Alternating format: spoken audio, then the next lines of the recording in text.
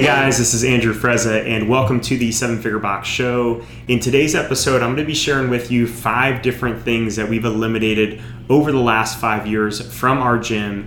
And 2 of these have actually been eliminated during COVID, so I want to share these with you. And the other 3 are just things that we've dropped and evolved away from over the last few years. And I want to talk a little bit about the why behind it. And actually, as of September, we are no longer a CrossFit affiliate. Our affiliation did run out. And this kind of goes in line with the podcast. This is not one of the 5 that I wanted to share with you, but just kind of showcasing this idea that we've been really evolving our brand and our gym, not necessarily away from CrossFit. That was never really our goal, to evolve away from CrossFit, but evolving our brand over the years based on what we felt like was best for the business, our members, our coaches, and doing things where when we see something that we feel like it could be better, we evolve the gym and the business to make it better. We're not waiting for someone to tell us what to do. So as much as I love seeing what other successful gyms are doing out there, what other coaches are doing out there, as much as I love listening to other podcasts, ultimately the final decision on anything that we've done over the last 8 years is really about what do we feel like is best for our members based on the day-to-day interactions and experience that we have as business owners, coaches, and athletes. So I want to break down 5 of the things that we've eliminated from the last 5 years from our gym. And the first one's probably an obvious one to a lot of you. I'm sure a lot of you guys have ditched this, which is the whiteboard. And when I'm talking about the whiteboard, I'm not talking about putting your workouts on a whiteboard. I'm talking about specifically putting all the names of everybody in class onto a whiteboard and tracking everybody's scores, weights, scaled RX, putting that on a board every single day. And we eliminated this probably close to 5 years ago. I don't know the exact date, but this was probably the first thing on this list that we eliminated. And the main reason we did it was it honestly just became a time suck for our coaches. And when coaches were having to spend what we deem is the most important parts of building relationship with the members, the most important parts of class to build relationships with the members, which is kind of that before class element and that end of class element, when you have a chance to really build one-on-one connections, we found that our coaches were then spending the majority of that time writing names on the board, writing scores on the board, trying to track people down to put scores on the board. And they were spending the majority of that time with their back to the room, their back to our members, instead of spending that time building one-on-one relationships and stronger connections with the members. So that was really the tipping point as we started to really kind of step into the things that I talk about in the Rockstar coaching course of maximizing the 10 minutes before and after class and maximizing each minute you have with the individuals of class to build relationships, get to know them, and coach. That was really a tipping point. Some of the other things that really affected that decision was just the amount of stake that our members were putting into their scores and whether they RX'd or not, and really comparing themselves to other people instead of figuring out why they were there, what their why was for being in the gym, and trying to push themselves and give an effort based on that. So that was definitely a part of it as well. But I mean, we've moved to SugarWOD now, and SugarWOD has a leaderboard. SugarWOD has a similar tracking component. So we're definitely not against that component. I mean, if I was to really nitpick with SugarWOD, I'd actually prefer that they don't have a leaderboard ranked from, best to worst on any given day. I'd prefer that it's just, like alphabetical or something like that. And you're still going to see people's scores. Obviously, it's not about like not seeing who did good and who didn't. But I think, when people see that, it can make it seem like that's what we want as coaches, that we want everybody to compete every day and we want people to be at the top of the leaderboard. And that's not what we want. We want people to push against themselves. That's why we like SugarWOD for just the individual performance tracking, but not necessarily there to push against others, or at least not compete against others, right? It's different when you're using the person alongside you to give a better effort yourself that day, and then it's very different when you're trying to beat that person every single day. And I think there's days that you can do that, but I think if you're trying to do that every day, you're going to miss the why of why you're actually in the building. But I got kind of off track there. The main point is that we just see the whiteboard as a big time suck. We see it can be a distraction as it relates to RX and scaled or whatever you're doing there. And, when you have digital solutions, we just think that's a better way to go. So that way you're maximizing the hour that you have with each of the individuals in class. The second thing that we eliminated along those same lines is we eliminated the scaled, the RX, and the RTG weights from our whiteboard. And we evolved that at first to fitness, performance, and sport. We just felt like that was a better way of categorizing it because first off, we didn't have anybody that was going to the games. So road to the games as a standard just didn't make any sense. It's kind of funny even looking back now that was even a thing because you look at games athletes today and no one in our gym is even close to that, even though we have really, really good high-level athletes. But the distance between our great athletes and a games athlete just isn't even close anymore. So, that's part of the reason why that just didn't make any sense. But really, we wanted something that wasn't so much about scaled is worse than RX, which is worse than RTG. We wanted to be more goals-based. And we felt like fitness, performance, and sport gave us more flexibility to make our modifications more goal-based rather than always making it about a scale for that particular movement. And a great example of that would be something like a muscle up, right? Obviously, for us, a muscle up is going to fall into more of that RTG or sport type of category.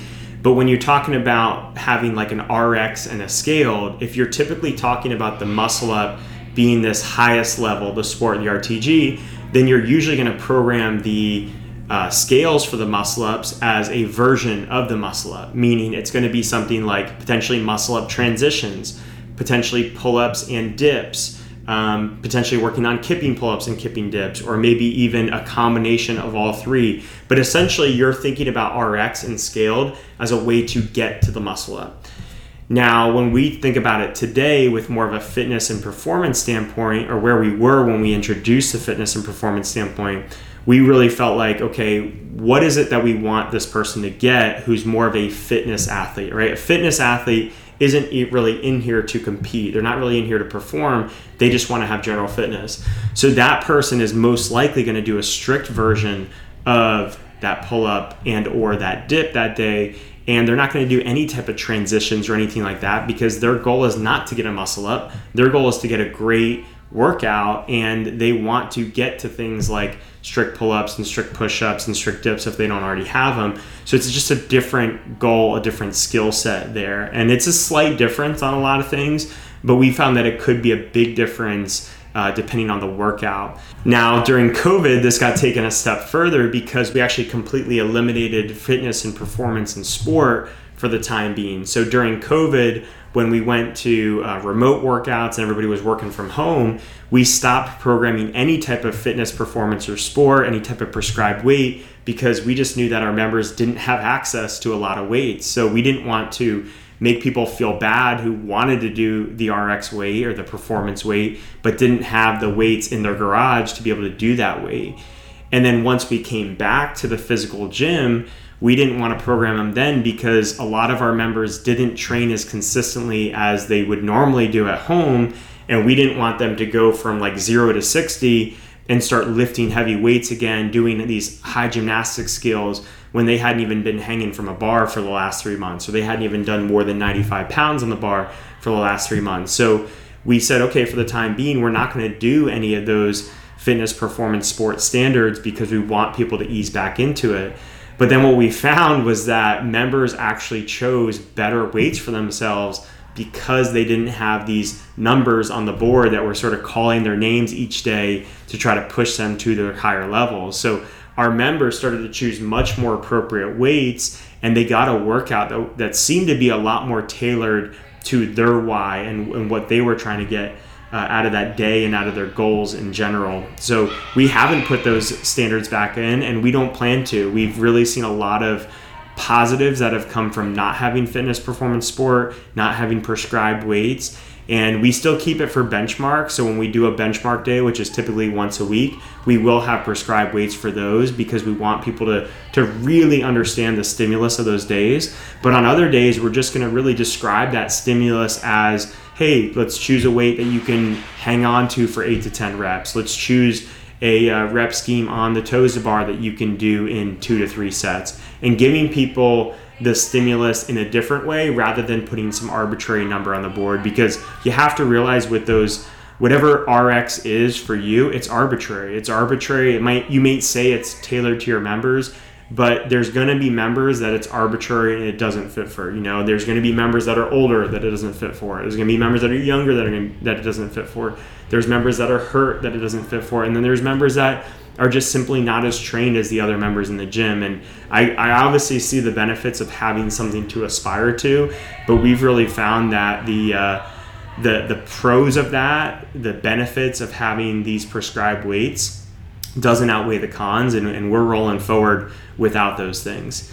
Our third thing that we dropped over the last 5 years is our competitors class. And personally, this was something that I actually really enjoyed myself. I was never super competitive in CrossFit. I never went to regionals or anything like that, but I'm pretty good. I have all the skills, and I really enjoyed being able to express some of those higher skills, being able to be in an environment where you have more high-level athletes. And I enjoyed coaching that class as well. It was always really fun for me to kind of nerd out a little bit more. So I enjoyed the class. And I actually think we had a pretty good vibe in there. I don't think it was super elitist as I've seen at other gyms or heard about at other gyms where the competitor class really looks down upon other classes and really makes it kind of an us versus them type of feel. Obviously there was a degree of that. That's going to be true at any gym. But I think for the most part, we had a good vibe in there. But the big lesson there for me with the competitors class is that people vote with their actions, not with what they say. And often what they say or what they think they want is different from what they actually want or what they will actually do. And what I mean by that is that we had this competitors class in pretty much a prime time on a Saturday. This was before our Beach Fit program was really thriving. And we had it at, I think, 8:30. It was 8:30 to 10 on a Saturday morning. And it was a 90-minute class at first. It eventually went to 2 hours, but it started at 90 minutes. And a lot of people didn't really show up to that class very consistently. We had a handful of people that would show up consistently.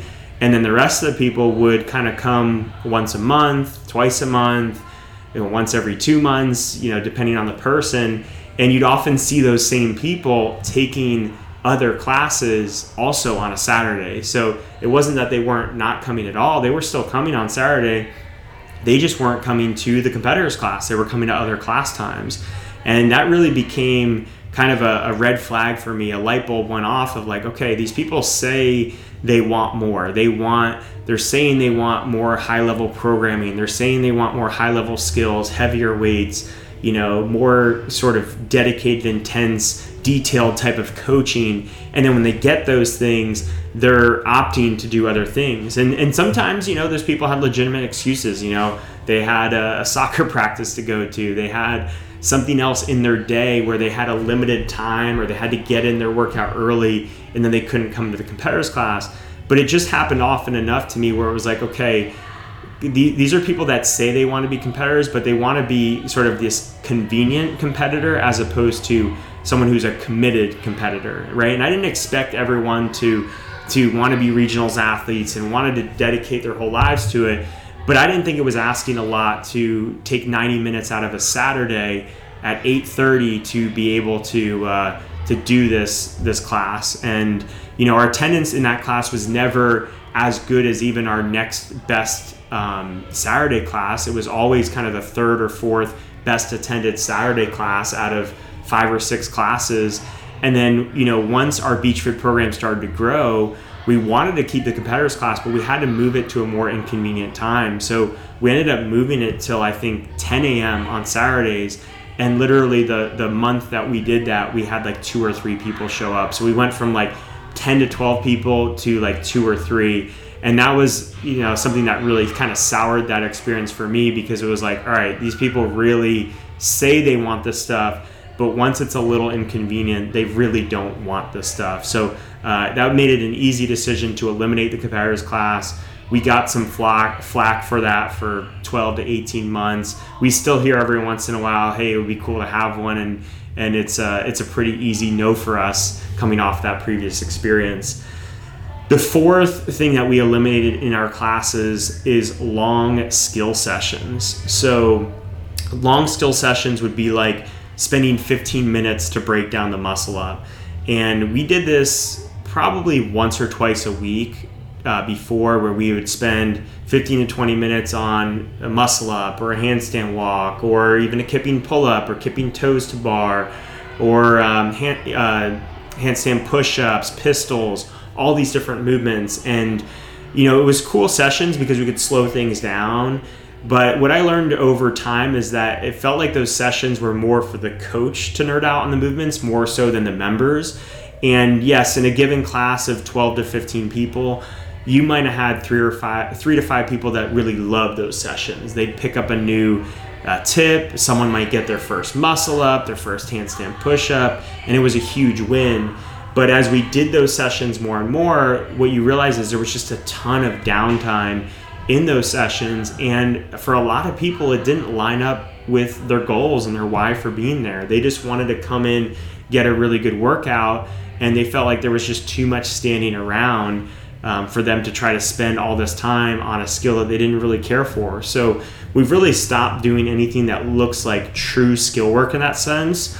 We've learned how to incorporate it in smaller ways in the form of EMOMs and as like accessory movements to like more of a main strength, where you might be pairing a back squat with some kind of accessory skill like that. But for the most part, we've kind of eliminated those things and said, if you want to learn these skills, you can certainly get the building blocks in our classes, but if you want to get your first muscle up and you're unable to just kind of be one of those lucky athletes who just hops up there and get it, then that's going to be best done before after class. It's going to be best done in a skill session, because usually that one muscle up comes at the expense of 15 minutes for the other 15 people in class. And it's really important that we're prioritizing the majority. We're prioritizing maximizing that hour. And I find that if people are paying for a seminar type of feel where they're really nerding out on a movement, then they want that. But if they're coming for a class, they want that more fast-paced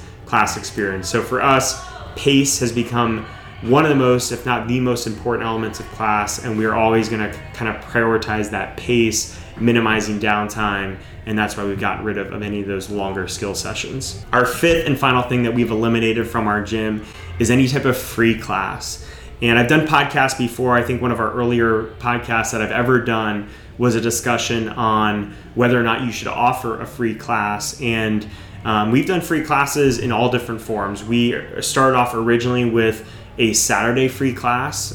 We were a CrossFit only gym. We only had CrossFit classes. We didn't like to throw people right into CrossFit classes. So every Saturday at 10 a.m., you could come in and try a free beginner's class. And as things evolved over time and we launched our Beach Fit program, we loved the Beach Fit program because we could offer people a free class any time of day, any day of the week, and it didn't have to take away from our higher skilled CrossFit program.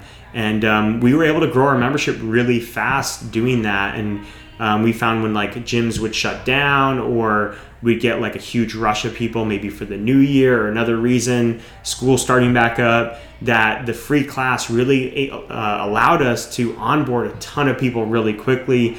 And there wasn't that bottleneck at the front. So, I mean, if you were like us and you're going from 200 members to 500 members, you want to do it as quickly as possible, you probably need to do it via free class. But once you have some success, or if you want to be more of a boutique gym that's charging a more premium price and you're not getting to 500 members, you're getting to 150 to 200, then I would really discourage the free class. And we used COVID as kind of the tipping point for us to completely drop our free class. So we eliminated the free class even for Beach Fit, and now people have to all start with a no sweat intro. And there's still some people that will do a free class, but typically that person is doing the no sweat intro first. They're going through a discussion with the coach. The coach is agreeing, you know what, you'd be a great fit to try a free class. You have enough experience. I'm going to have you go on this exact day to try a Beach Fit class because I know you can handle the skills that are being asked about or being incorporated into that workout that day. Or it's someone who's new to the area who has a ton of CrossFit experience from another place, and they can try a free class of our FTX program because we understand that they're going to do fine and they want to see if it's a good fit. So there's the rare instances, but what we completely eliminated is person off the street who wants to be a member. Trying that free class is really a big no for us, and we're going to always have that person do a no sweat intro. And it's just been night and day in terms of the quality of the person that we get, the amount of success that person has. I think a good person, a good prospect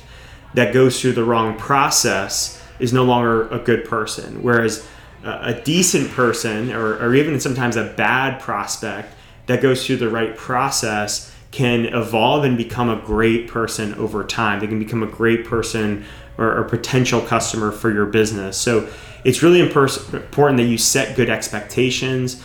I think that little bit of a barrier to entry at the beginning of having to sit down with a coach, have a conversation, it really forces that client to get a little introspective on why they're showing up, why they want to spend this money, what are they trying to get out of this? And I think they end up getting better results because of it. So the No Sweat Intro, I can't say enough good things about it. And I think if you guys are in a position where you're paying the bills, you're breaking even at least each month, then I think I would really strongly encourage you to move to that No Sweat Intro process, because I think it's going to enable you to get to higher average client value, better quality members, and a better class experience. It really, for us, it was always about protecting class experience. That's the reason we never let people try a CrossFit class off the street. It wasn't even so much about that person getting hurt or being unsafe. It was about the veteran members that have been paying us the longest continuing to get a great experience, and our coaches not